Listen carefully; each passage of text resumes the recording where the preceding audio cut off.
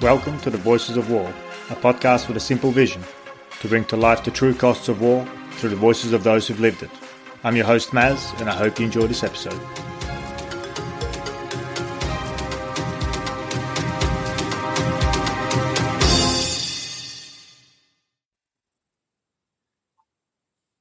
My guest today is Gregg Caruso, who's a professor of philosophy at SUNY Corning. He's also a visiting fellow at the New College of Humanities in London, an honorary professor of philosophy at the Macquarie University in Sydney. Gregg is also co-director of the Justice Without Retribution network, housed at the University of Aberdeen School of Law. His research focuses on free will, moral responsibility, punishment, philosophy of law, jurisprudence, social and political philosophy, moral philosophy, philosophy of mind, moral psychology, and neurolaw. He's published numerous books, including Rejecting Retribution, Free Will, Punishment and Criminal Justice, Just Desserts, Debating Free Will with Daniel Dennett, both books this year's publications, Free Will and Consciousness, A Determinist Account of the Illusion of Free Will, Exploring the Illusion of Free Will and Moral Responsibility, Science and Religion, 5 Questions, and others. He joins me today to talk about free will skepticism, moral responsibility, and our collective views on punishment. Gregg, it's a true pleasure to host you on The Voices of War. Welcome. Yeah, thank you for having me. Looking forward to chatting.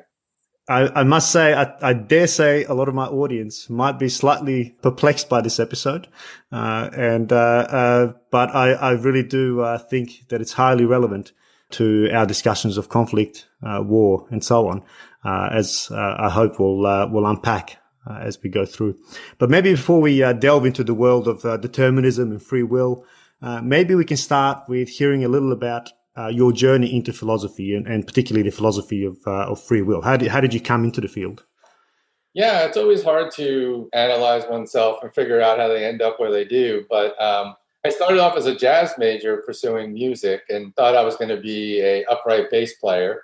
But I went to a school in New Jersey that was well-renowned for their jazz program, but I just happened to fall in with some philosophy students and started taking some philosophy classes along the way. And by my third year, I had accrued enough credit to essentially get a philosophy degree. So I had this sort of conflict as to which route I was going to go. And a lot of it was just luck, in terms of the people I met. And it turned out that the group I had sort of formed as friends all went on to be professional philosophers. So we started having reading groups and discussions outside of class. And, I always had that interest. I'd always been interested in these sort of big theoretical questions. And I do think there's a connection between the creative part of music and the sort of creative part of philosophy as well. But, and then how so? That's interesting. That's an interesting point. How so? Yeah, I think that there's a part of the brain that sort of, especially with jazz, this sort of improvisational ability to sort of, to be able to have your ears open, listen what the other people are doing, to sort of improvise as you go, basically composing music on the spot. And philosophers, I think, are really good at being able to learn the skills, especially the conversational skills of being able to listen, the dialectical method of sort of taking things as they come to you, but also sort of responding in various ways and building arguments. Philosophy has a creative and a critical component. When you analyze other arguments, it's this very careful kind of critical dissection. But then there's this creative part, I think, where you build and analyze arguments yourself. And so I just found it very natural for some reason. And then I just decided to follow some of the people ahead of me and ended up going to graduate school. I thought I was going to work in philosophy of mind. That was my initial interest, cognitive science, philosophy of mind. And for many years in graduate school, that's what I focused on. But towards the end, I started to realize that there was a kind of connection between what I was doing in philosophy of mind and these issues about free will. And I've always been interested in the question about free will. So my dissertation was on consciousness and free will. And then that turned into my first book. Right. But as I've gotten further along, people started asking me more and more about the practical implications of my view. I'm sure we'll explain that I doubt free will. I deny the existence of free will. And so people started to worry, what does that mean for morality? What does that mean for our criminal justice system? What does that mean for our interpersonal relationships? And I thought maybe I'd do this for a couple of years and move on to some other topics, and yet I've gone down this rabbit hole. So a large part of my career has been focused on cashing out these various consequences of free will skepticism for different domains of our lives, including the criminal law, including criminal justice, public policy, but also how it affects our emotional and interpersonal relationships in terms of attitudes like moral anger and resentment and retributive impulses and punishment and things like that. I mean, these are all amazingly deep and complex topics, but I think bringing it down to free will, it's such a fundamental question about who we are as individuals, as a species, and it is also quite a visceral subject. I subscribe to the same line of thinking, and I've just read your book, Just Desserts, and I must admit I sided with you the whole way through. So perhaps I'm slightly biased, but I would consider myself a free will skeptic. A lot of my listeners will know that I'm a long-term meditator, and I think that's something we'll touch on later on about the idea of self. But maybe before we unpack some of the questions that go with it, and maybe even why it's such a touchy subject, maybe you can lay the land for us. What are the kind of principal positions that exist in this debate? Because I think that will give us a nice launching platform to then delve deeper into some of these questions. Yeah, sure. I'll, try not to overwhelm people with terminology because it could get quite complicated quickly. But there are different possible ways that one could question or notions that could threaten the existence of free will.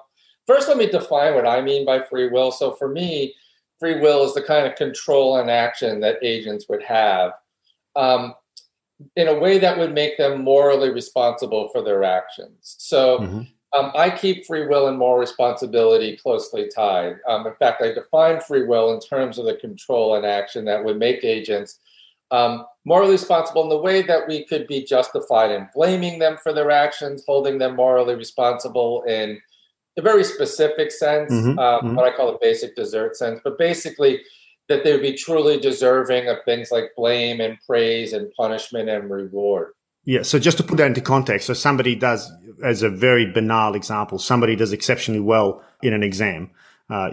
We have this, the natural inclination for us is to say, hey, well done, congratulations, you've really worked hard, you deserve to get those marks. Conversely, someone who flunks it and fails, well, it's obvious. I could have told you were going to fail because you didn't study. It's your fault, et cetera, et cetera. Right. That's the two basic, as what we talk about, or how you define free will. Yeah. Yeah. Right. So, the title of the book with Dennett is Just Desserts, and so I kind of underestimated people's familiarity with that phrase, but people thinking deserts or what we have after dinner.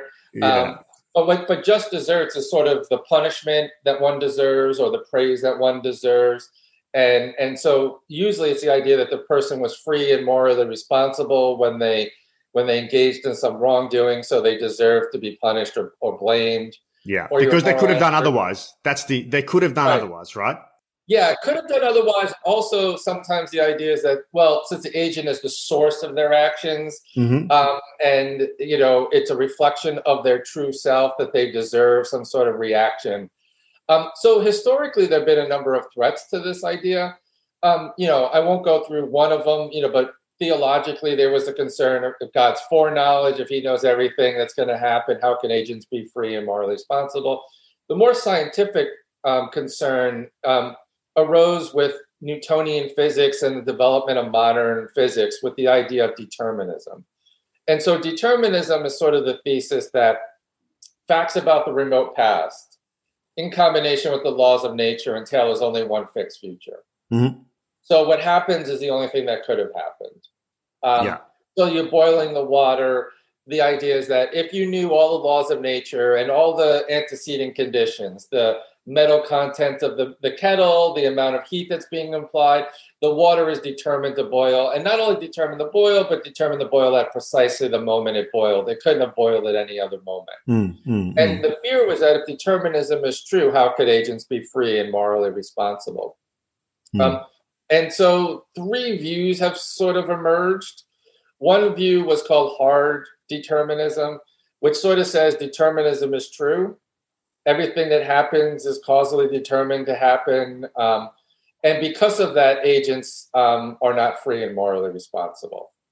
And the argument was largely that determinism rules out free will because it rules out, as you said, either the ability to do otherwise, you couldn't have done anything different than what you did, or it rules out the possibility the agent was the ultimate source of their actions because the source of their actions drain back to factors, to some causes, upstream causes, like upbringing, brain chemistry, how they were raised, the circumstances, the weather, whether they slept, had they had their coffee, all of these conditional factors that have brought us to the now, which basically, and if I understand it correctly, and sorry to interrupt you, just so I can contextualize it, but so I don't miss the point.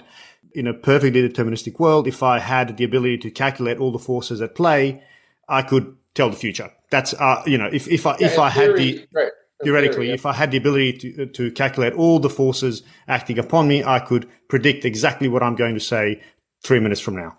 That would be okay. And in reality, unfortunately, the factors are too broad and too diverse, and it could never really happen.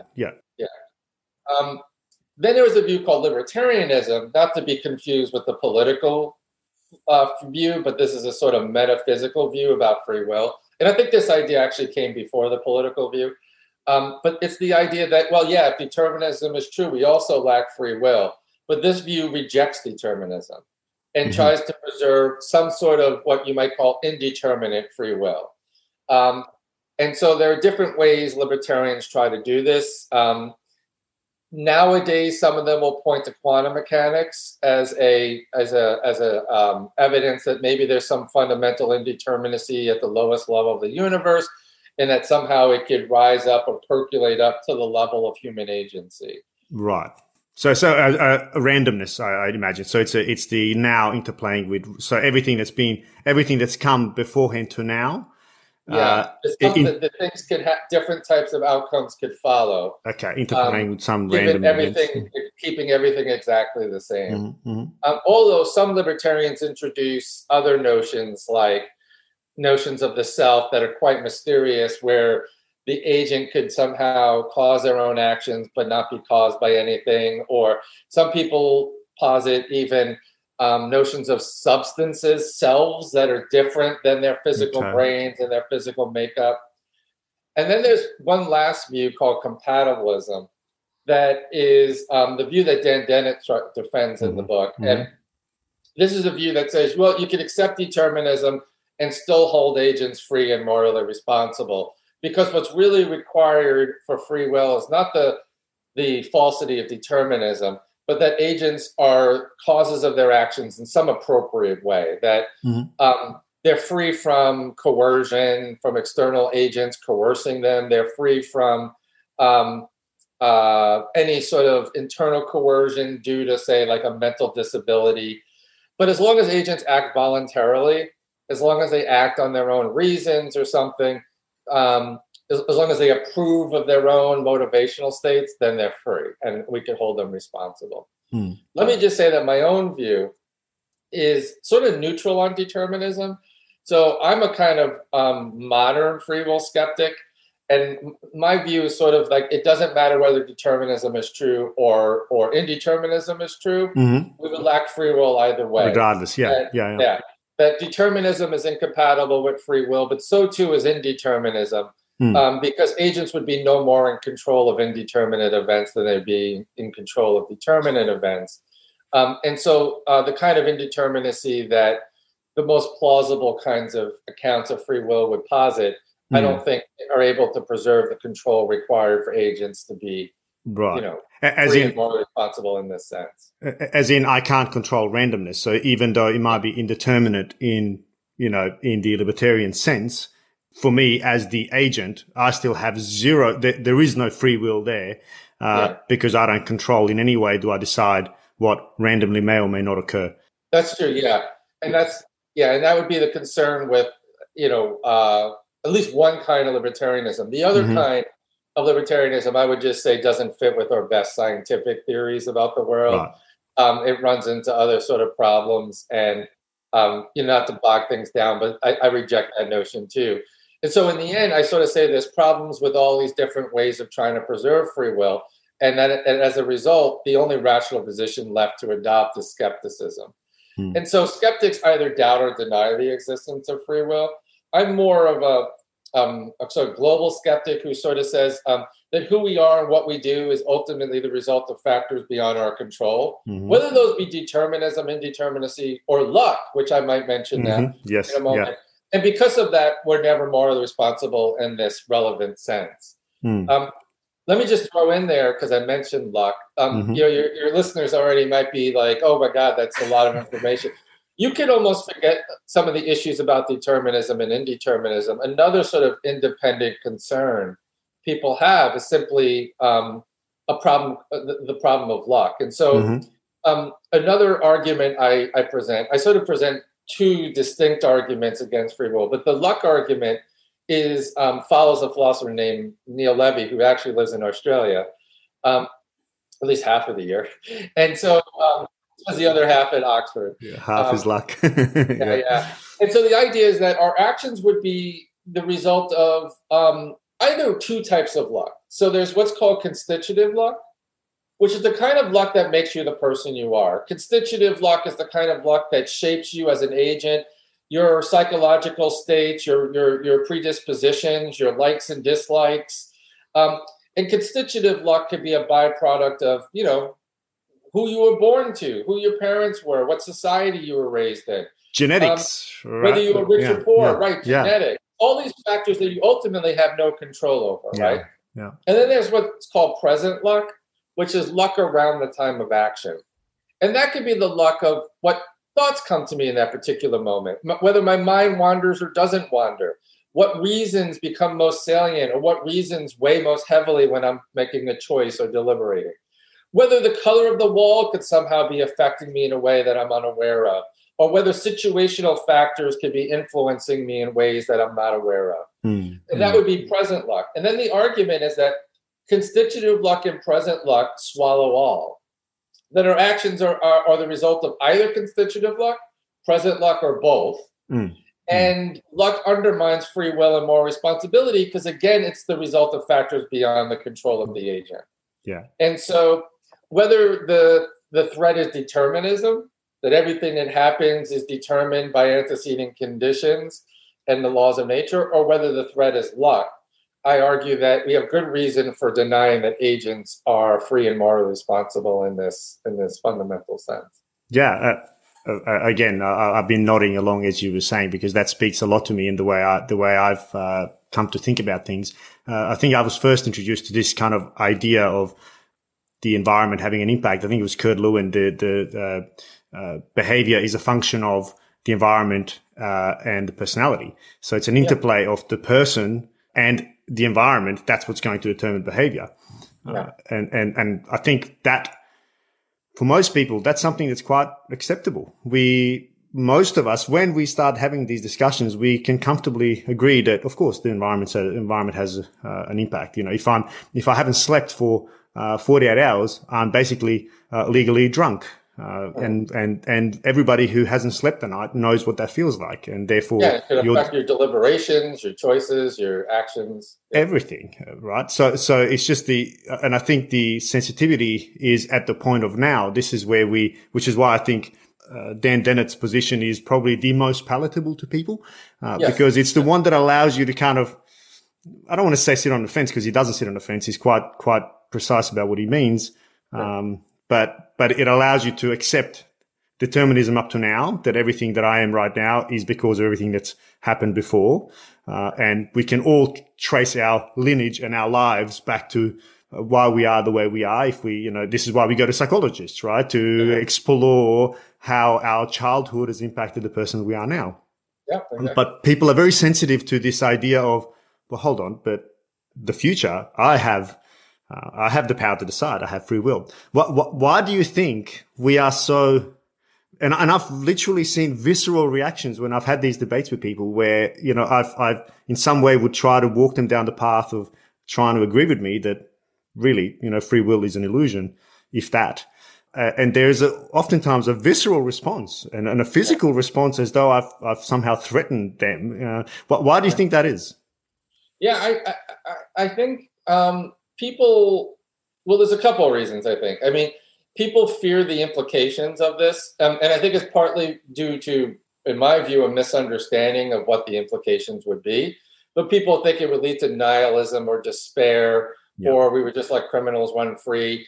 Dan Dennett in the book sort of repeatedly, to my annoyance, repeatedly sort of says, well, we end up in a Hobbesian state of nature, where life would be solitary, poor, nasty, brutish, and short. Yeah. My experience has been people don't reject free will skepticism as much based on the arguments. They see the arguments, as you say.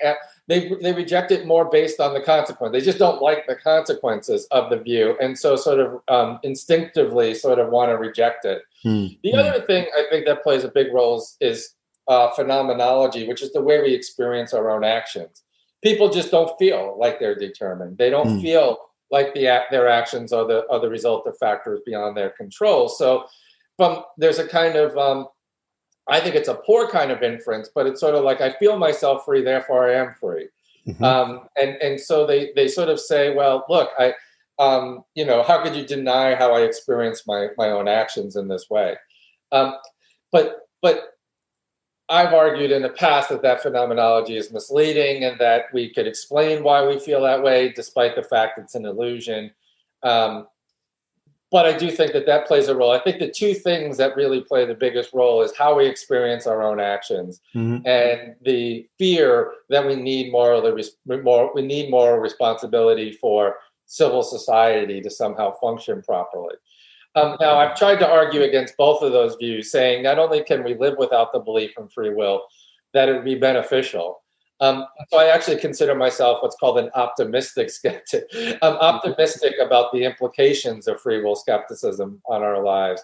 And I argue that the living without the beliefs in free will and moral responsibility, in particular, just deserts, getting rid of the notion of just deserts, and with the notion of retribution, we would actually be better off, and that we could adopt perhaps even more humane and effective practices and policies if we begin to view people as embedded in social systems, as affected by social constructs and social conditioning and socialization. That once we begin to realize that we give up this belief in free will and just deserts, we can look more deeply into the causes that shape individuals and their behaviors. And I think this can lead to more effective and humane practices and policies. So, and again, I couldn't agree more, because I think, again, as I made the point, we go to psychologists to try and resolve our issues.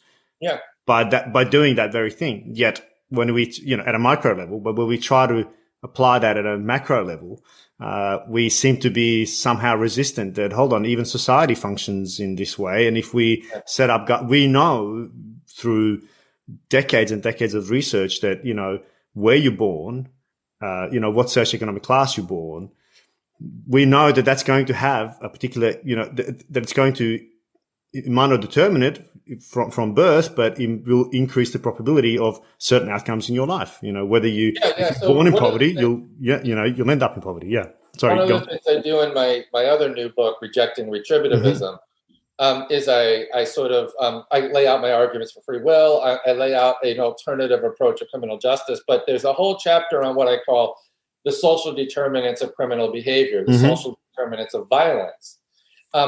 And what I try to argue is that, and this is well supported by a wealth of data. I cite, hundreds to thousands of studies in this chapter that seem to indicate that the social determinants of violence are very similar to the social determinants of health.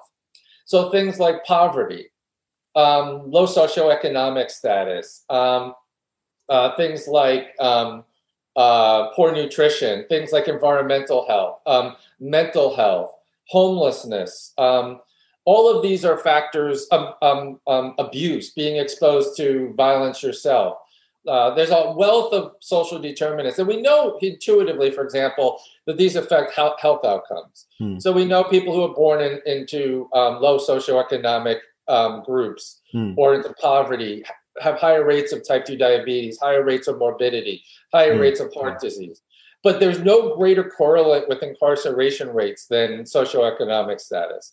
So we know that if you're born into poverty, that this is going to negatively affect one's life outcomes and could potentially have, ramifications. Now, it's not the only determinant. There's all kinds of other factors. But we know that when we look at things like, just one example, if you look at women who are incarcerated, there was a study that found that 85 to 90% of them had been victims of violence before their incarceration.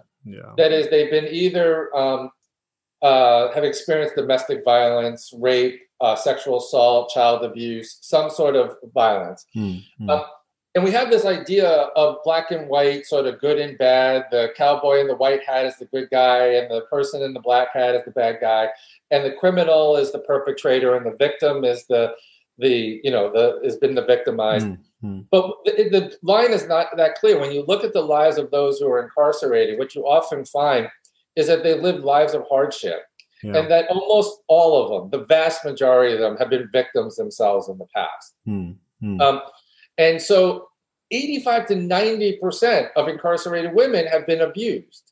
And that abuse has affected them psychologically, and that psychological effect has had a big impact on their lives. Now, there are multiple reasons that you might engage in criminal acts, but one of these is, they might engage in a criminal act against their abuser. Most of these are in co-addictive relationships. So there's violence, but there's also a co-addiction. And so they might end up being addicted, resorting to petty crimes to get by, but often they're the ones that are forced to commit the petty crimes. And the other big cause is essentially that domestic violence or rape or sexual assault has a psychological effect on women, and unemployment rates are higher. So they're suffering from essentially, post-traumatic stress disorder and other kinds of psychological effects of the abuse. They can't hold steady jobs. And because they can't hold steady jobs, their incomes are negatively affected, which of course is then the resort to petty crimes to get by. If you want to prevent criminal behavior, if you want to effectively prevent violence, the best way to do it is to address the social determinants of the actions, to address the systemic causes. And the same is true across the board. Like, for example, there's a study done on men that committed violent acts in a prison in Boston. And what they found was 50% of them had been beaten as children. And 40% had seen someone killed in front of them.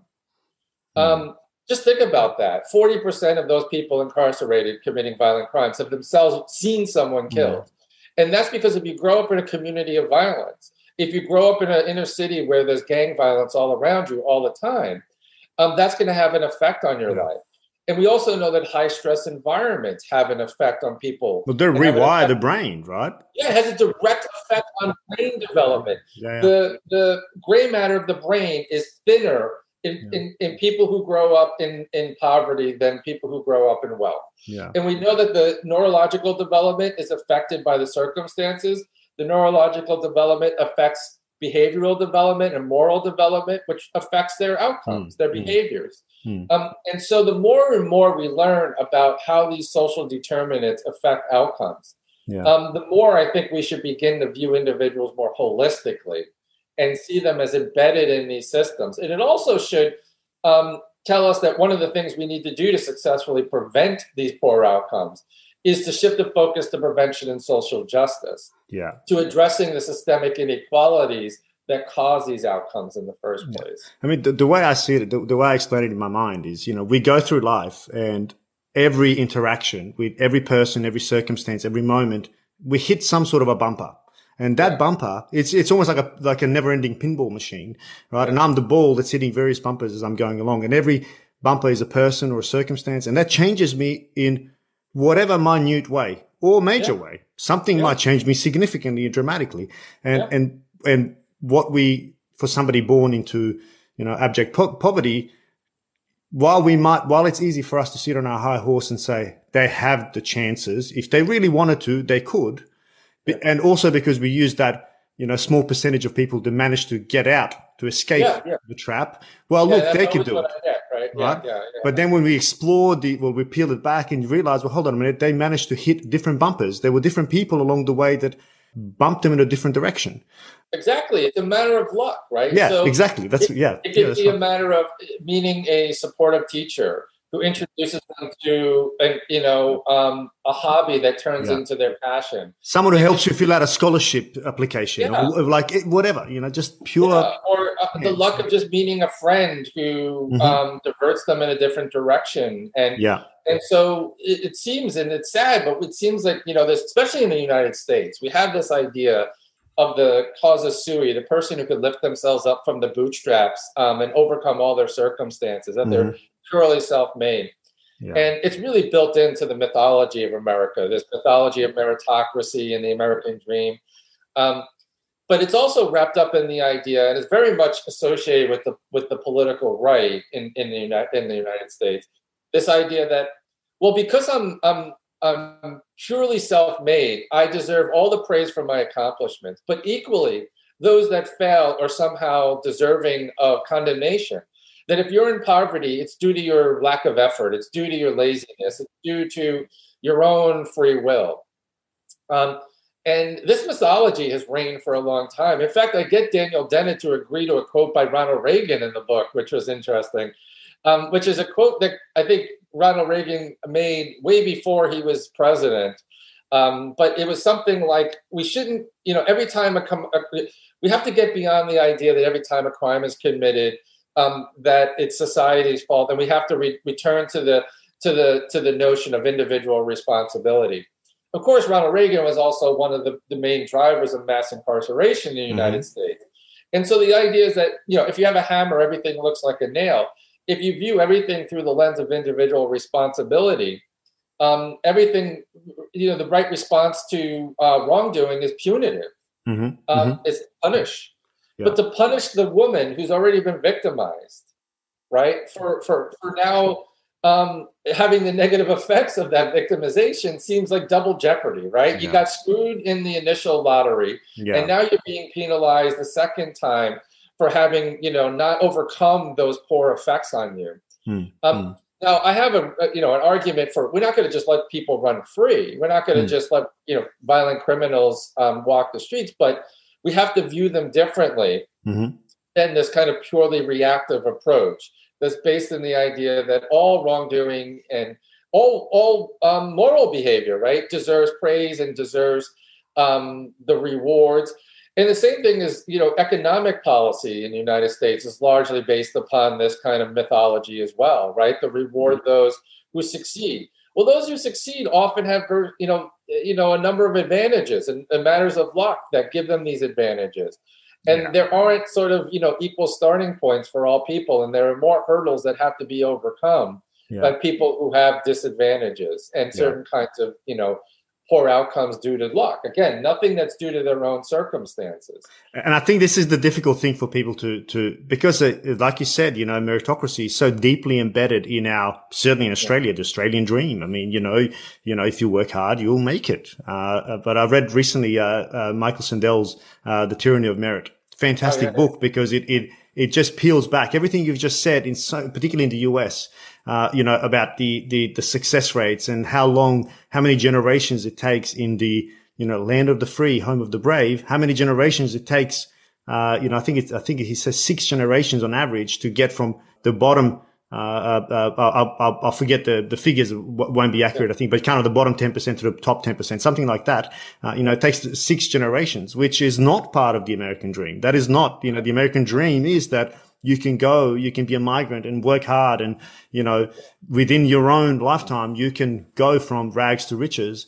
And that's very much, I think that's, broadly speaking, that's also the Australian dream in many ways. It's the, the house with white picket fence and 2.2 children. That's the, and everybody can have that dream. But I think maybe not taking it away, but threatening that through this idea that free will doesn't exist. In other words, that, well, hold on, if what I've earned is not my own doing, I think that puts that's a significant pressure on one's identity, because we identify with our professional achievements, we identify with who we are, with our peer groups, our social standing, and that's part of the idea of success is that you need to climb the social hierarchy. Yeah, sorry, go on. Let me say something. So I want to make sure that people don't misunderstand the skeptical view, because although I deny that agents are basically morally responsible in this basic sense, there are other notions of responsibility, I think, that remain in place. So one of them,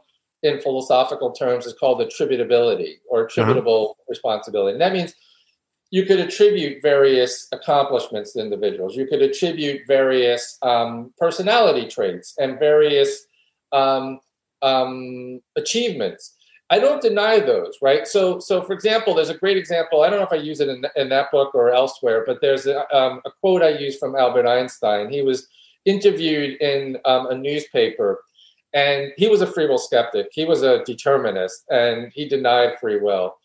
And they asked him about his accomplishments of general relativity and his scientific theories. And he says he deserves no praise for them, which is a kind of radical idea, right? But he acknowledges that, who he is and the byproduct of his achievements are due to factors ultimately beyond his control. Now, I think you could say that, but you could also attribute to Einstein creativity. You could attribute to Einstein originality in his thought.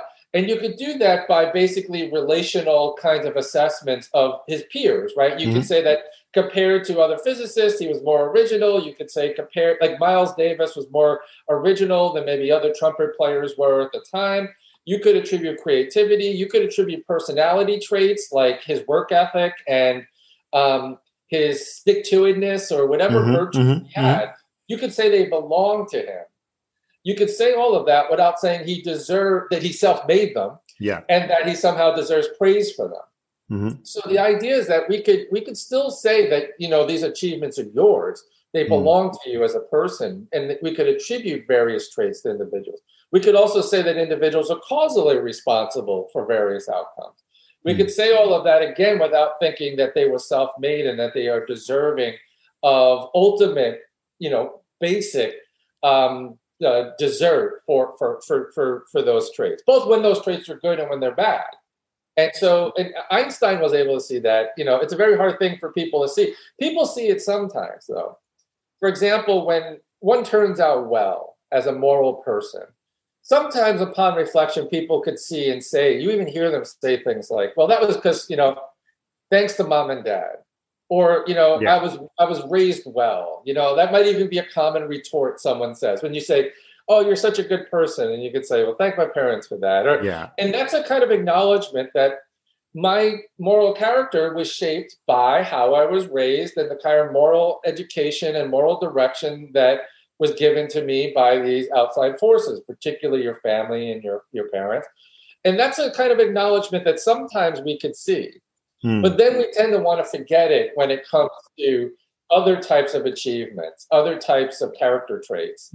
But when you really reflect upon those character traits, like I used to like, weird examples, but, I use this kind of example with my students. I say, I'm not wearing a black shirt today, but I tend to wear a lot of black shirts. And so one day a student asked me, like, why do you always wear black shirts? And I was like, that's a great question. Let's think about this. And so let's say I'm in the store. Right? I wore a black shirt because my closet is full of black shirts. But let's go back to when I purchased the black shirt. And I'm standing there in the dressing room. And my wife might hand me a yellow shirt. She said, like, you really need to diversify your wardrobe. So let's take that moment when I put the shirt on and I look in the mirror, okay? Well, I'm looking in the mirror and I put on the yellow shirt and I react. Now, we don't control that reaction. We have no ultimate control over our likes and dislikes. We are reacting to our likes and dislikes and our preferences. And then I put on the black shirt. I'm like, oh, that's cool. I'm going to buy the black shirt. Now, I'm making my choice based on my habitual likes and dislikes. But my habitual likes and dislikes have been shaped by factors that go back my whole life. How I was raised, also the climate in which I'm raised. If I was raised in Hawaii where it was sunny all the time, maybe I wouldn't like black. Some of it might have to do to my personality. Some of it might have to do with I grew up in New York City and came to maturity in New York City, and so the fashion sense and the peer influence of other people, those kind of things all influence your likes and your dislikes. Yeah. But if you don't control your likes and your dislikes, if you don't control your reactions, and your choices are a byproduct of those likes and dislikes and reactions, then you're not ultimately controlling the choice. Yeah. It might feel voluntary, right? And that's what we can also ascribe to a voluntary action, because yes, it feels like I'm making a decision, but when you really pull it back, it's a decision that ultimately is beyond my control. Yeah. It's like my wife doesn't like mushrooms, and I just say like mushrooms. That pisses her off more, because you can't just flip a switch and like something that you're habitually, or maybe it's a texture issue or something. And so you can recondition yourself, but the causes for those reconditioning would itself be the byproduct of factors beyond my control. What drove you to do it? Exactly. Yeah. Well, yeah. Like say I eat chocolate all the time, and I believe there's chocolate in the kitchen, and I desire chocolate, and so I always seem to be eating the chocolate. And one day I go join Chocoholics Anonymous to try to get control of my chocolate cravings. The question would be, what would be the cause of the desire to stop desiring chocolate? Yes. Yeah. Where did that come from? And that itself would be causally determined by factors beyond my control. It might be my wife commenting about my weight. It might be my doctor mentioning my high cholesterol. It might be something I read in a newspaper. But something shifted the scales that my desire for chocolate weakened. Or if it didn't weaken, my desire to stop eating chocolate got stronger. And now I make different choices, and then I take steps to recondition myself or help myself behaviorally overcome it. But that's not the overcoming of free will. That's just a new, like you put it, I hit a few different bumpers, and those bumpers redirected my beliefs and my desires and shifted my psychological weights such that my actions drove me in a different direction. So people tend to point to those as examples of free will, but those are just further examples about how our actions are shaped by conditions beyond our control. Absolutely. That's such a example. That's a great example. I mean, I used to be a heavy smoker many years ago, and I knew smoking's bad. I knew it. They couldn't deny it. But, I also wanted to keep smoking. So there was this cognitive dissonance. And we know that when there's a cognitive dissonance, we will try to suppress one of those. And probably subconsciously or whatever, I suppressed the knowledge that smoking is bad until such time that bumper kept getting hit until such time where I realized, hold on a minute, I'm struggling to walk up a set of stairs, and this is having a serious impact on my life. So there's a bunch of things that have driven my ultimate behavior to quit smoking for good. But I can easily say, it was strength of character, it was my free will. Well, I don't think so. It was just that life has led me to the point where, okay, now I've hit enough bumpers to push me in this direction. But this takes me to another important point, and one that I think is perhaps where this kind of zeroes in at the moment of now. And this is the idea of thought or the self. Because this is one, and this is maybe where my meditative practice or deep practice has made me realize how reliant we are on this idea of the self in the mind, and I often, when I speak about this to people, I say, okay, how about for 1 minute, stop thinking for 1 minute. If you have free will, if you are in control of the mind or the self, just stop thinking for 1 minute. That's all. It's of course not going to happen, because a chattering mind will awaken in a matter of seconds if you're lucky.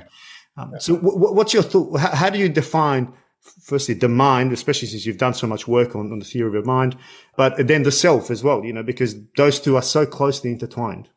Yeah, I mean, in going back to sort of the phenomenology of free will, the feeling we have this feeling of a self that sort of stands behind our actions and is the cause of our own actions. But there are various ways that we could see that's kind of an illusion. And so there's the sort of personal experiential route, which you and Sam Harris and probably others have gone through meditation and sort of seeing through and diminishing the ego and the self.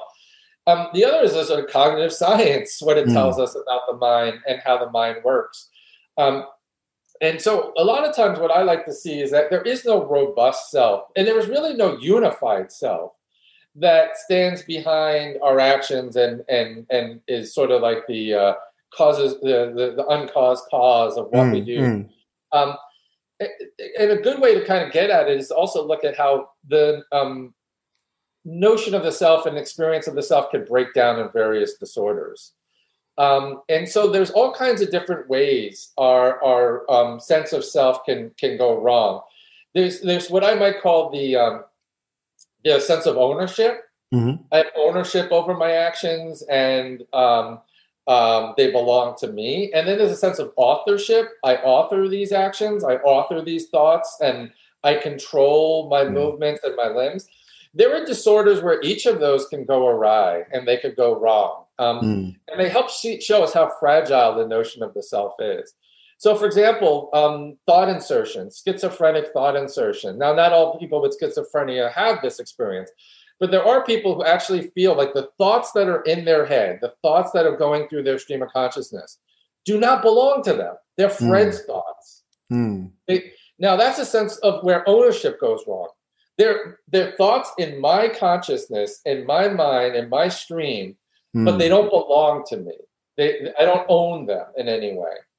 And when that happens, people don't feel agency over those thoughts. And the same happens when there's a breakdown in the sense of authorship. So you may have seen, and many people have seen, Dr. Strangelove, the classic movie where the guy can't control his limb. And so there's like trying to strangle himself. There are people with what's called anarchic hand syndrome who basically have a limb that acts according to its own volitions, as they describe it, and they don't feel any authorship over it.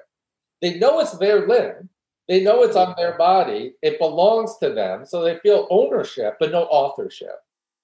And so there's all kinds of these ways where the self could easily sort of fall apart. And by looking at those, you could start to reconstruct, well, why do we have this sense of self? And in my first book, I sort of give an account based on cognitive science and based on a particular theory of consciousness that I tend to lean towards, called the higher order thought theory. I won't get into the details, but there are various ways you can account for how that self gets created over time. But it's such a fragile thing. And there's no unity to it. Like David Hume had this very famous, in fact, maybe Hume is a sort of precursor of this Buddhist idea.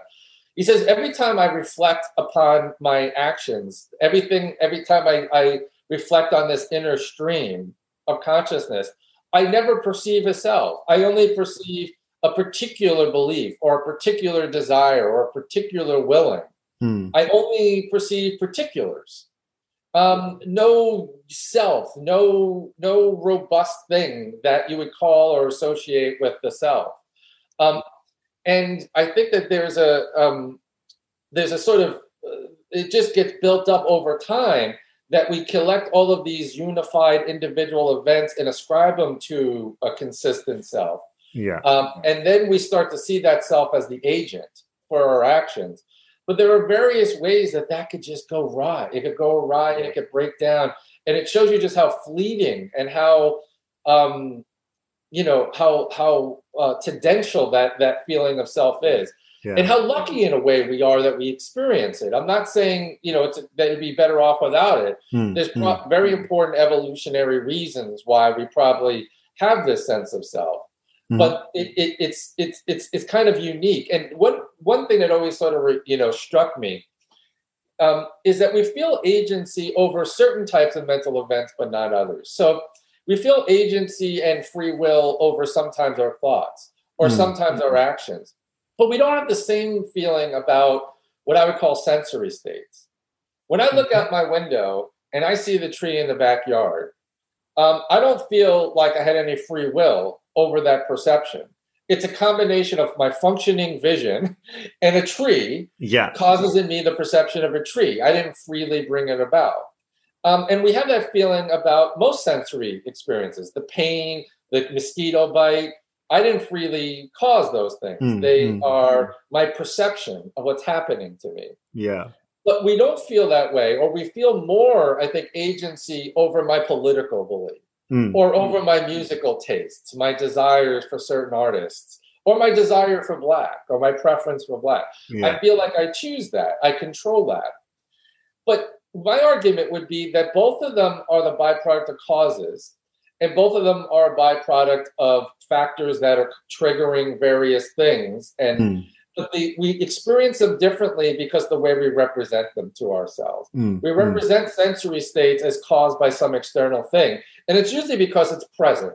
Yeah. When I experience a tree, other than illusions, it's because there's a tree there, and it's the cause of my perception of a tree. And so I attribute that. You can attribute it easily. Yeah. We can't necessarily easily see the causes of our beliefs, our desires, our preferences. And they're usually just diffused. They're not just one cause. The cause for my political belief, for example, is not going to be one singular event. It's going to be a host of different events. Yeah. And so it's harder for us to identify them. We don't represent them to ourselves in the same way. Yeah. And evolutionarily speaking, it would require too much cognitive energy to represent those states along with their causes. There'd be no benefit. But there is a benefit, evolutionarily speaking, to represent not only the pain, but the cause of the pain. Because, well, I want to make sure I remove myself from the circumstances that are causing the pain. So there's an evolutionary benefit that we evolve so that we represent certain states along with their causes, but we don't do so for others. For others, and for some are just simpler because they're so self-evident almost. There's a lion.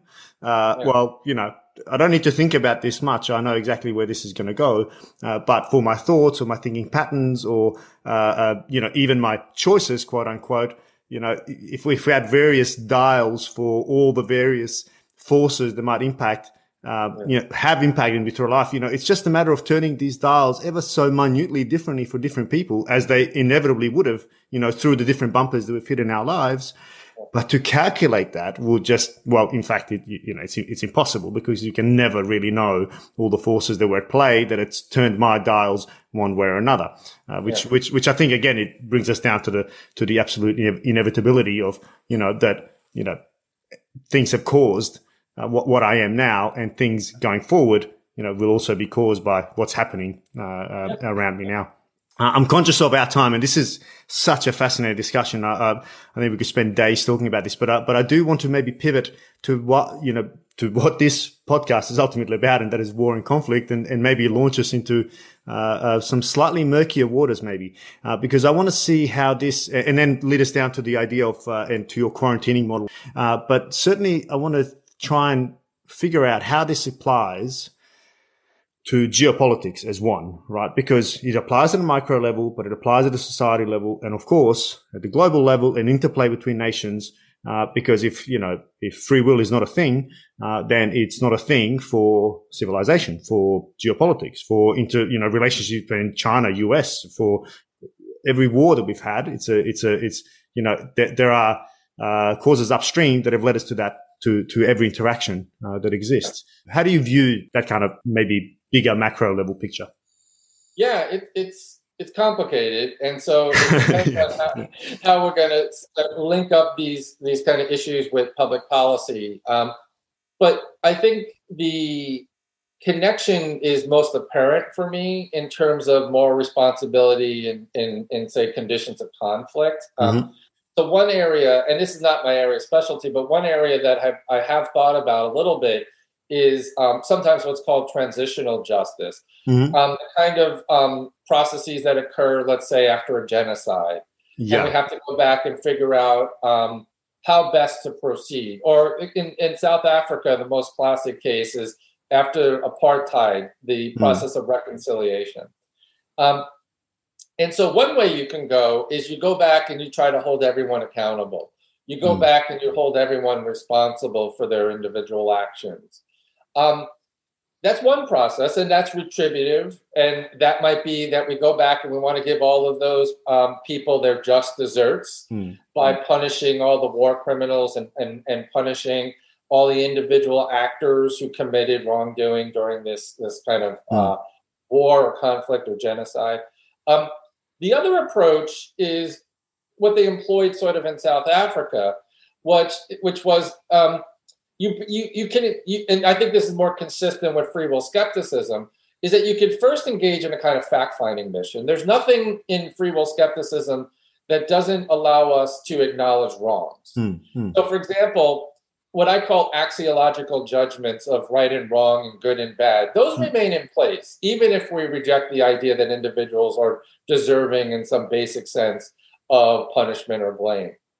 So the idea that even if, say, a criminal with a certain kind of neurological disorder, a brain tumor, goes on a shooting spree and kills a bunch of people, we would not attribute freedom to that individual because it was a byproduct of this tumor. Yet we could still say that what he did was bad, and what happened to those people was wrong.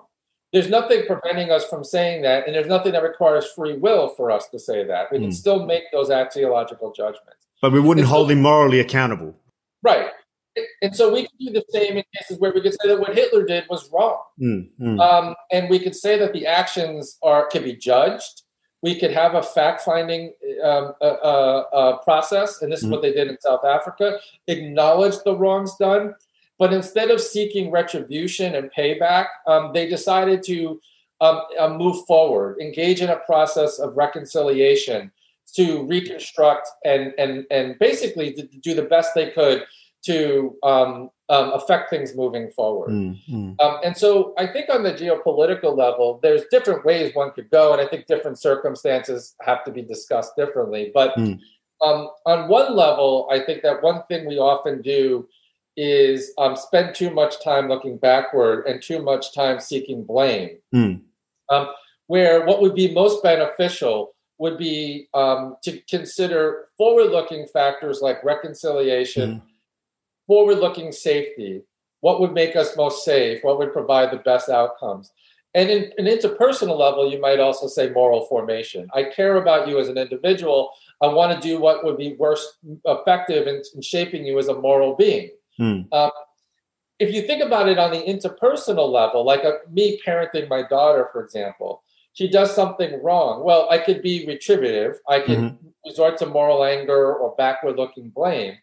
Or I could ask her to reflect upon her choice, ask her to see if there was something in herself that was, the cause for that choice, and then ask her what she could do differently moving forward to make different choices. And that moral conversation, that moral exchange would be justified not on what's called desert grounds, not because she deserves it, but on what are considered forward-looking grounds, in particular, concern for moral development.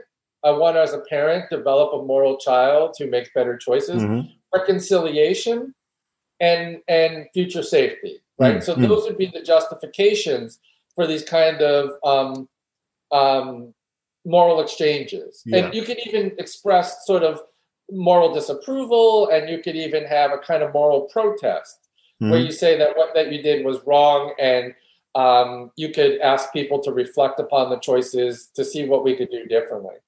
But one thing I find really hard is judging people in these contexts of war and judging people in the context of conflict. And partly, again, it's because of my thoughts on luck.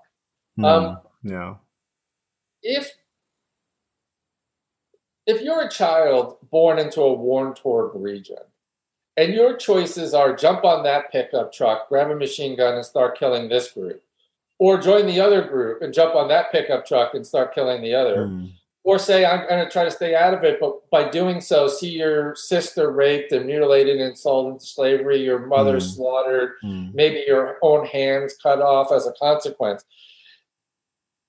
Would you be capable of murder in the right context? And I think that what we often forget, we tend to think of ourselves as having such moral fiber and moral strength that I wouldn't engage in certain types of acts.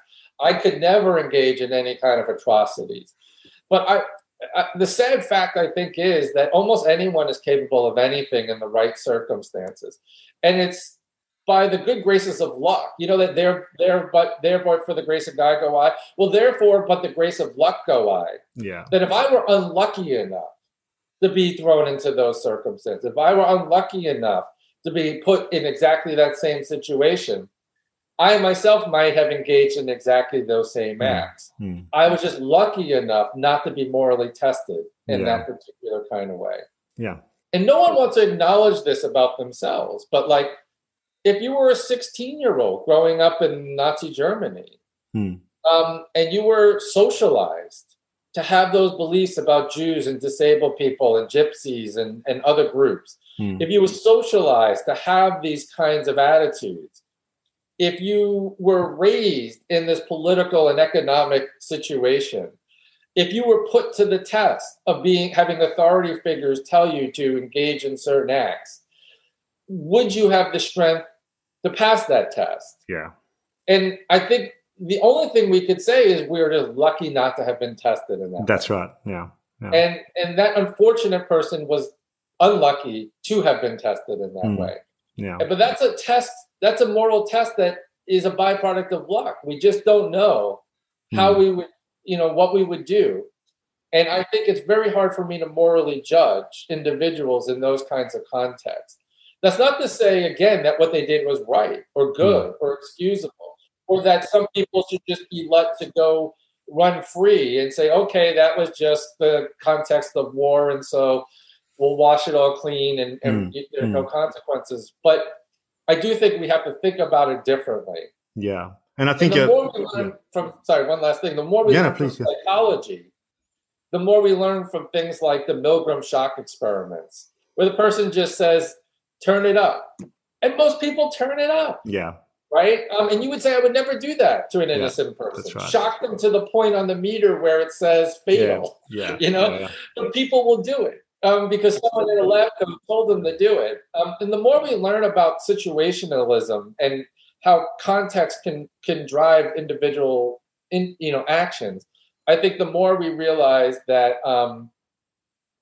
people don't have the strong moral character that we tend to think we have, that it's much more situational, and that there can be things that situationally can affect our behavior in ways that necessarily, aren't because of some deep-seated values we have, but because, some authority told us to do it, or because of peer pressure, or because the context of war or conflict.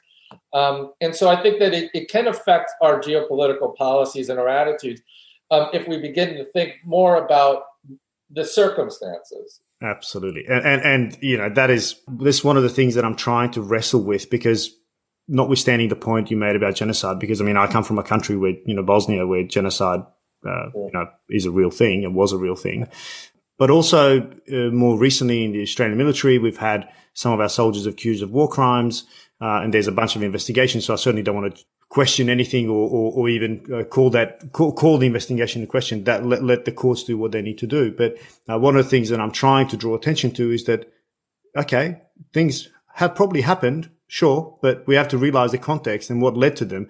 And I certainly try to argue against this idea of a few bad apples that have gone and done these bad deeds. Well, I think it's broader than that. I think there's it's the circumstance, it's the bumpers that have ultimately led these things to occur. And where we start superimposing things over the top, that we know, for example, what fatigue does to our moral and ethical decision making. We know that, if you don't sleep enough, that, your ethical decision making will degrade. We know that if the peer pressure has an impact. We know that if you've seen your peers, friends die, that will impact how you make a decision. We know that if a loss of a sense of purpose will impact how you make, et cetera, et cetera, et cetera. There are all these conditional. Add one to that.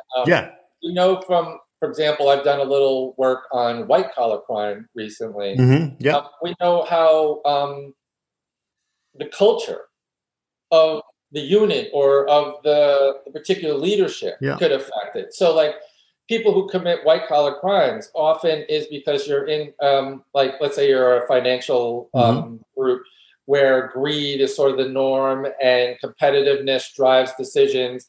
People see the opportunity for shortcuts and they take them. But if there's a culture that fosters that kind of cheating, that kind of gaming the system, people are more likely to succumb to the context of the culture.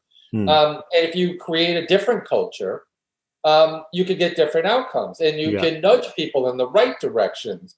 So we also want to understand the causes, not simply so we can forgive people or not hold them accountable, but we want to understand the condition, the causes, because we want to prevent them from happening again in the future. Exactly. That's one of the main reasons why we want to understand the contextual causes, not just all. Because if you think it's all about individual responsibility, then you don't need to change the culture. That's right. We're good. The guy failed, and his.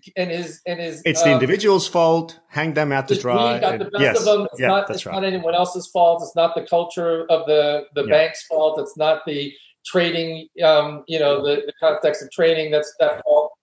It's the individual. But if you understand that, lots of people fall into poor choices because of contextual factors, and it could be the culture of the particular business they work for, or it could be these other situational factors like fatigue and conflict. But I also want to make I want the listeners to know that doesn't mean, again, we're excusing what they do. What we're saying is that, we have to rethink our notion of desert in this sort of basic sense, because I have an example, and probably, I've never shared it really in this context before, but my father was in the Korean War. And he was, there was a book written by a colleague of his, and my father plays a big role in the book. And my father very rarely talked about war to me. And I wish now he's passed, and I wish I had talked to him more. But there's a story in the book about my father where he one day was walking down to a riverbed, to get water or wash their clothes or whatever it was. And halfway down the hill, he realized he didn't have his gun with him. And there was a woman, and every day they would have people surrendering.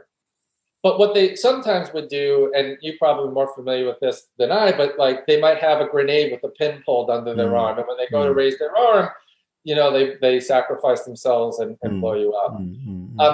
And my father, halfway down the hill, didn't know what to do.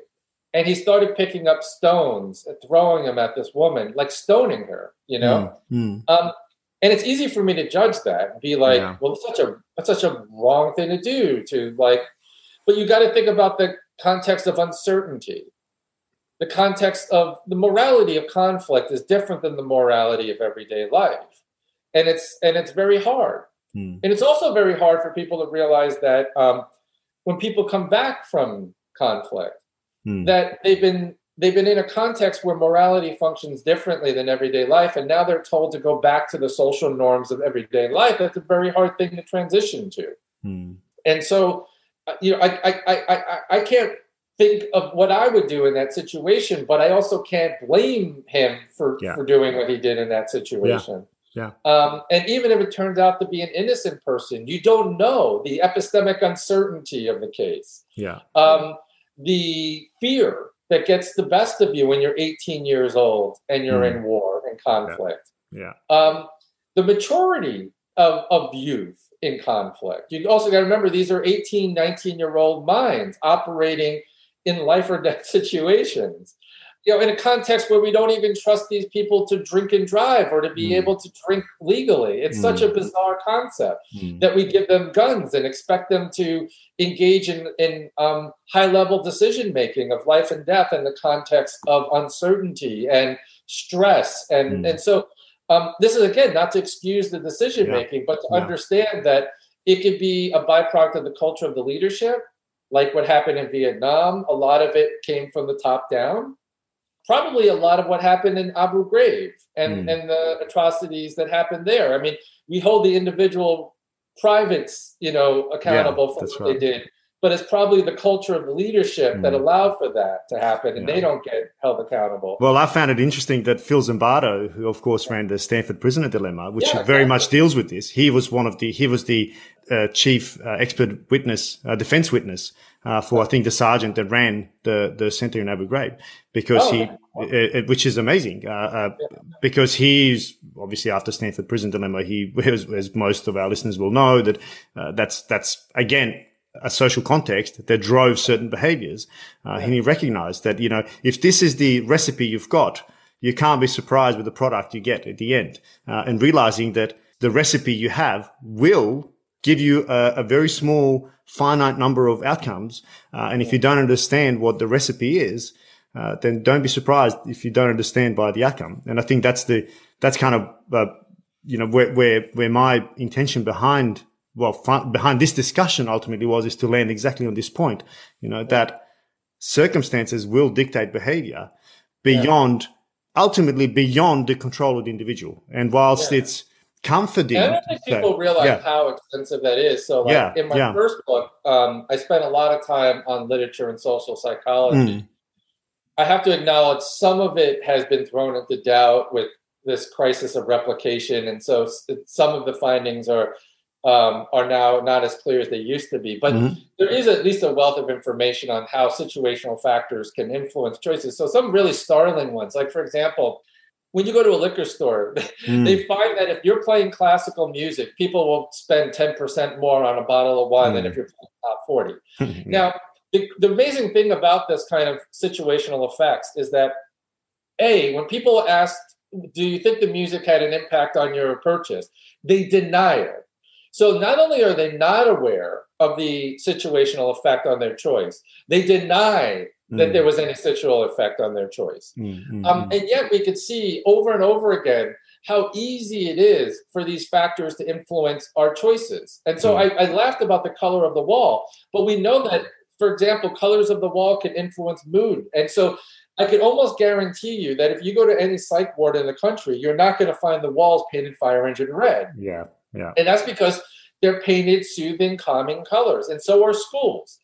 Because they know certain colors could have certain effects on one's emotional states, and those emotional states could affect behavior. There's a number of really rich examples of how these situational factors, like there's an example that goes back, it's, I think, sort of the birth of this literature, when they had payphones around cities. And so they placed a dime in the return. So a lot of people check the return to see if there's any cash in there before they make a phone call. And then they had someone, an actor essentially, walk by and drop papers. And the effects couldn't be any greater. What they found was 90% of the people who found a dime in the return stopped and helped the person. Only 10% of the people who did not find a dime stopped and helped.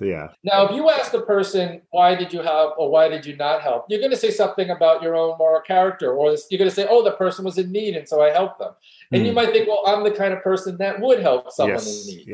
But what these findings show is it's not really about character, it's about circumstances. And so the general explanation is that finding a dime, even though it's kind of inconsequential, puts one in a good mood.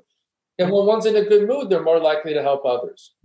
The power of framing, right? Like Robert Cialdini in Persuasion. There are thousands of these kinds of findings that show us how very small, crazy, inconsequential things can nudge us in various directions to make various decisions. And it's amazing that we know this when we think about consumerism and when we think about advertising. People spend millions of dollars in picking the logos and the colors and paying for placement on various shelves. We know if a product is placed at eye level, it's more likely to be purchased than if it's at the higher level or lower level. Well, look at social media now. These algorithms know us better than we know ourselves. And we know this. We know this to be true, that, I need shoes because, 6 months ago I bought a pair of shoes and the algorithms were calculated that, knowing how much I've tracked my running, et cetera, it's going to be time for new shoes. And all of a sudden the ad pops up on my Facebook, et cetera.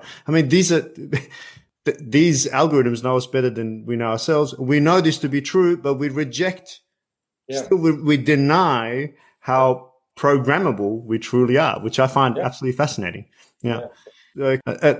I can't let you go without, and also firstly, I just want to acknowledge the fact that you're spot on. When I talked about genocides and war crimes and so on, this is by no means to suggest that they are excusable in the sense that they're okay. They are absolutely wrong, but I think we need to invest the time to understand what has led to these things as opposed to merely blaming the individuals.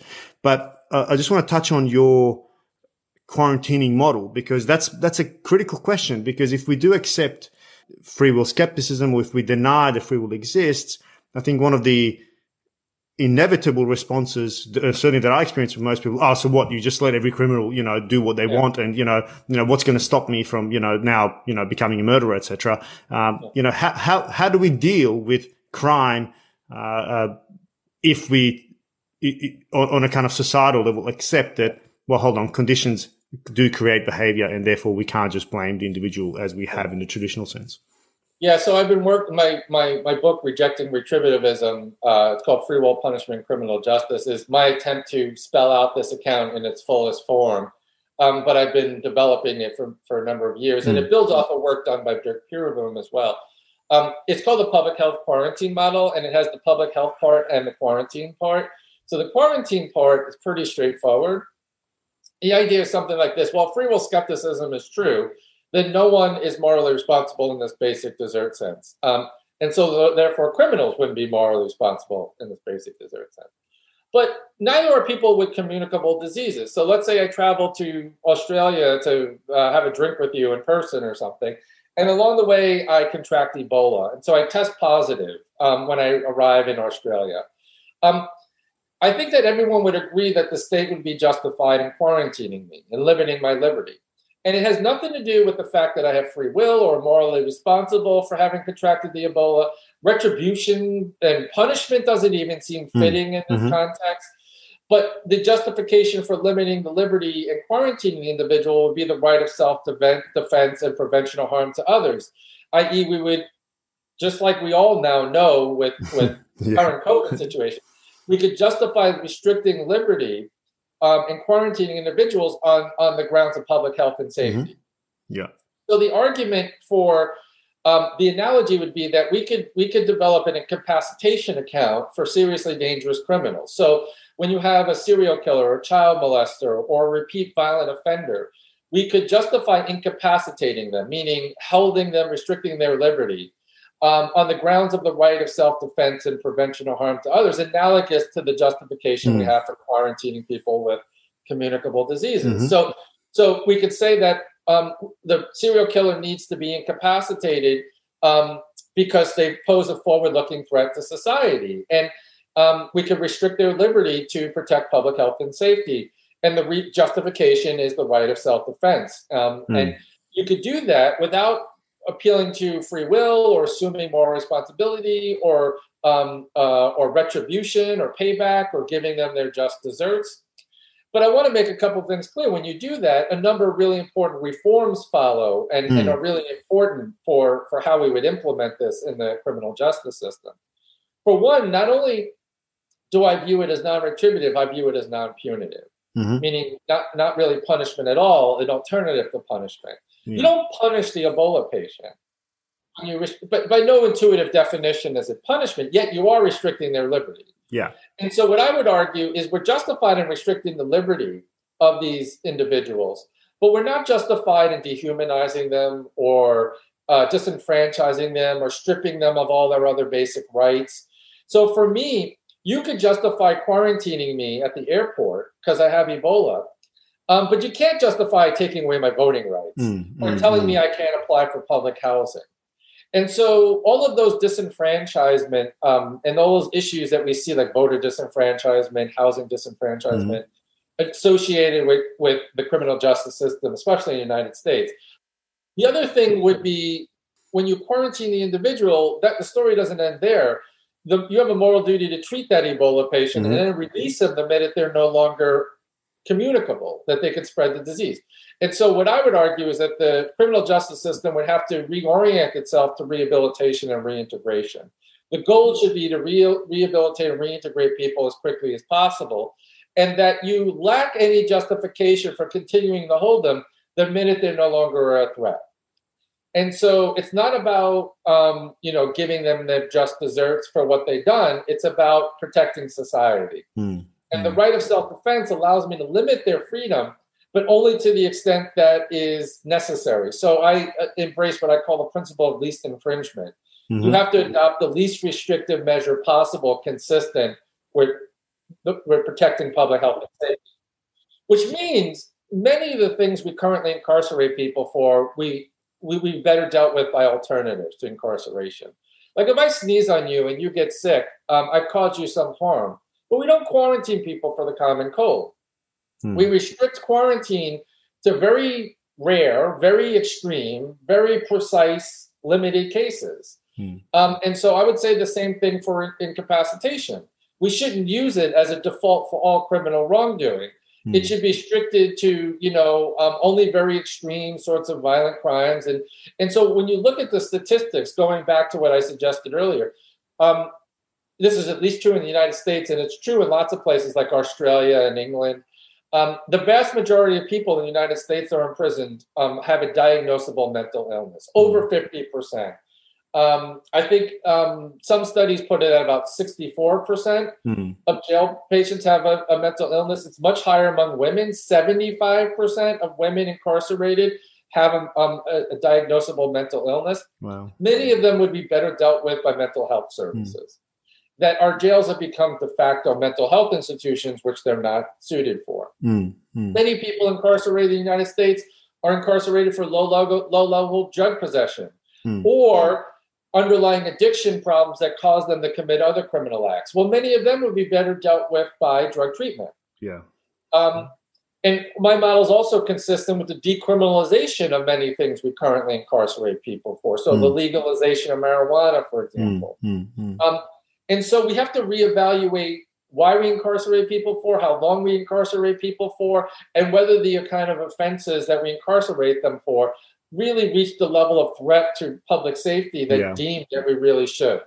Yeah. And in many cases, you'll see that better alternatives exist.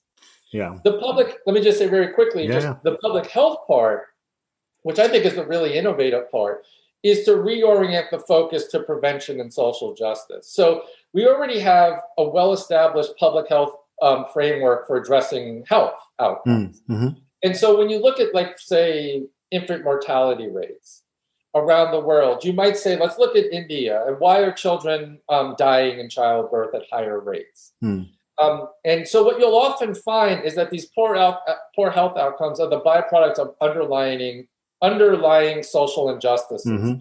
In this case, largely sexism. Women don't have reproductive control over their bodies. They don't have access to birth control. They often have no say in how many children they have.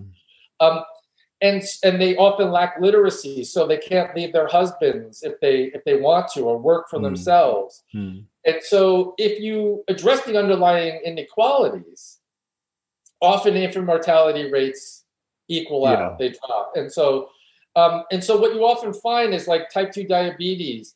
Well, that's higher in poorer Black and brown communities, and heart disease. And it's often due to structural injustices, like they don't have access to persistent, consistent health care. If you had universal health care or access to health care or preventative care, these poor health outcomes go away or equalize. And so what we want to do then is, if you see violent or criminal behavior as a byproduct of social determinants, the public health framework says that what we should do is identify the social determinants, prioritize them, and then figure out best practices for how to address them and how to address the social underlying structures that cause the behavior in the first place. And so what I want to do in my work is sort of move us away from the reactive approach, where we simply react to crime with punitive measures, to a preventative approach, where we see individuals holistically as embedded in social systems and adopt practices and policies that are aimed at prevention and addressing racism, sexism, structural inequality, educational inequity, unequal access to healthcare, homelessness. And what you'll figure out is that this is going to produce better outcomes. It's more effective than punishment, traditional punishment, and it keeps us safer, and it's better for all of society. And you have a self-interest in it, because in the end, you're better protected, you're less susceptible to violence. It's a win-win, and it's more humane. And so I tend to see this. So I owe you a story, right? I'm a free will skeptic. What do I do with the serial killer? Well, I could justify incapacitating them. But I also want to acknowledge that, there will be dangerous people, and there will be a need for quarantine and incapacitation for the foreseeable future. But that's not to say that we should view everyone as responsible and therefore give them their just desert. We need to incapacitate them for our safety. But on the other hand, we also need to fix the circumstances and change them so that other people don't end up in the same place. Yeah, that's right. And again, change the guardrails that we have enough evidence to support this. This is not. Recently, me and my partner lived in Sweden for 3 years.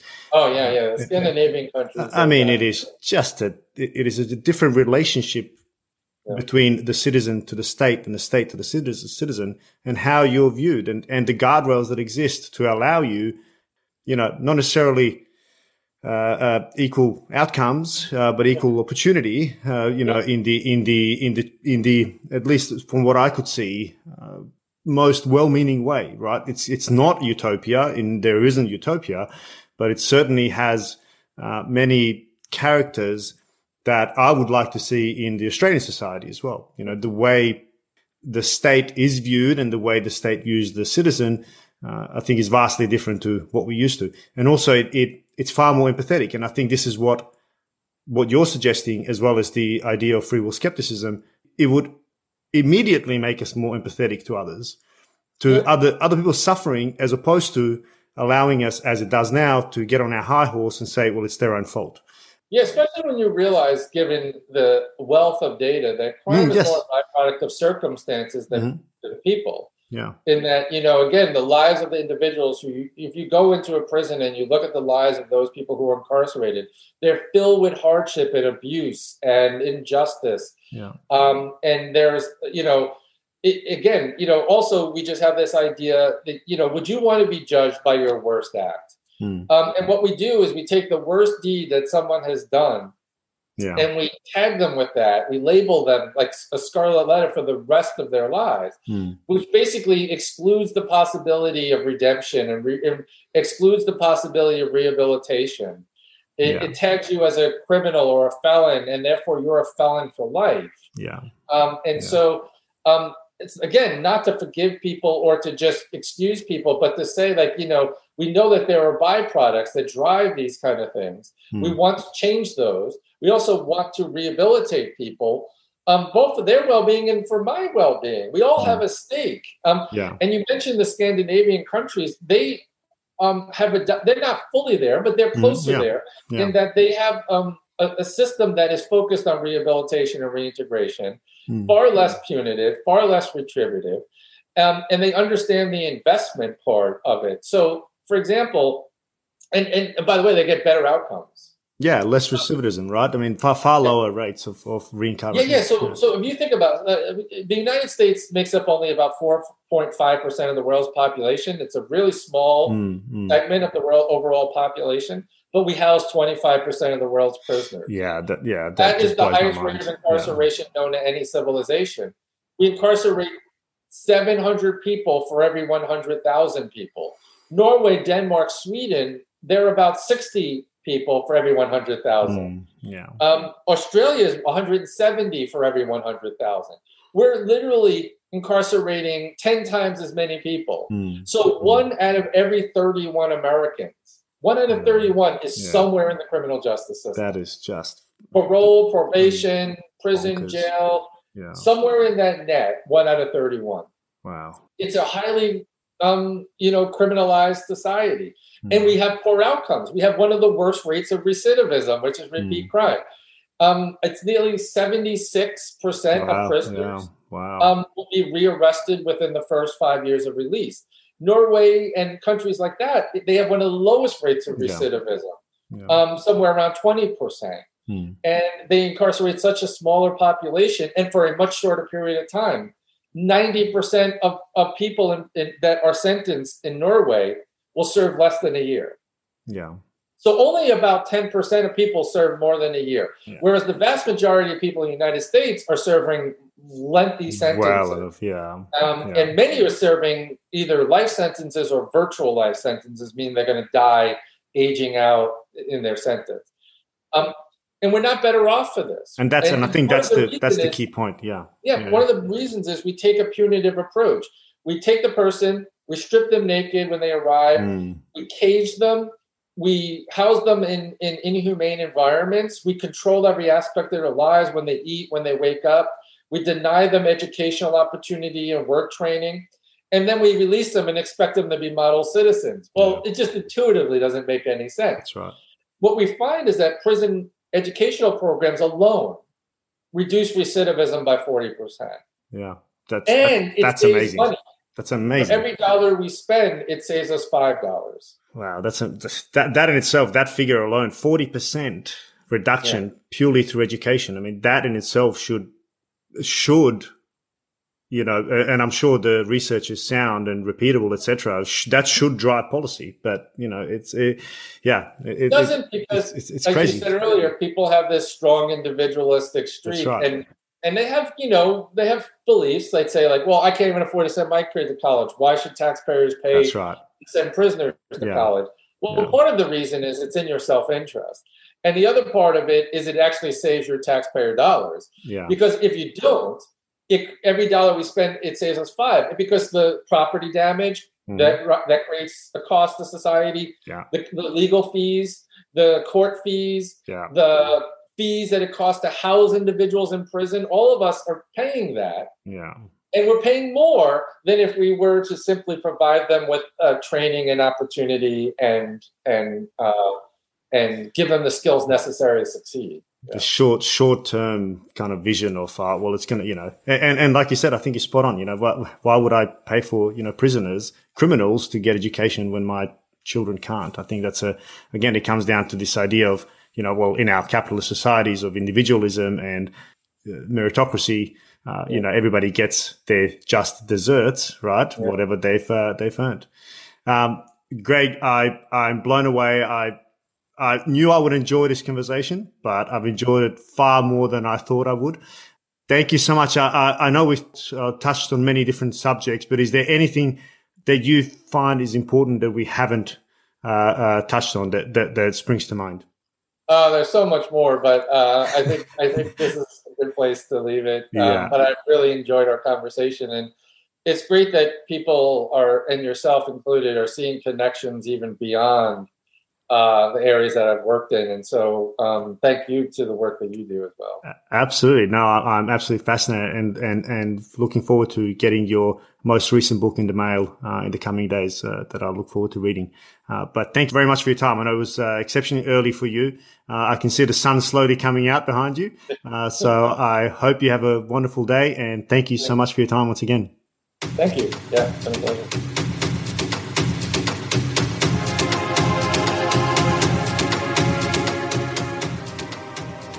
Thanks for joining us for another episode of The Voices of War. You can access all episodes on www.thevoicesofwar.com or by subscribing wherever you get your favourite podcasts. And while you're there, please give us a review, as we'd love to hear what you think. If you'd like to recommend a guest for the show, you can reach me on info@thevoicesofwar.com.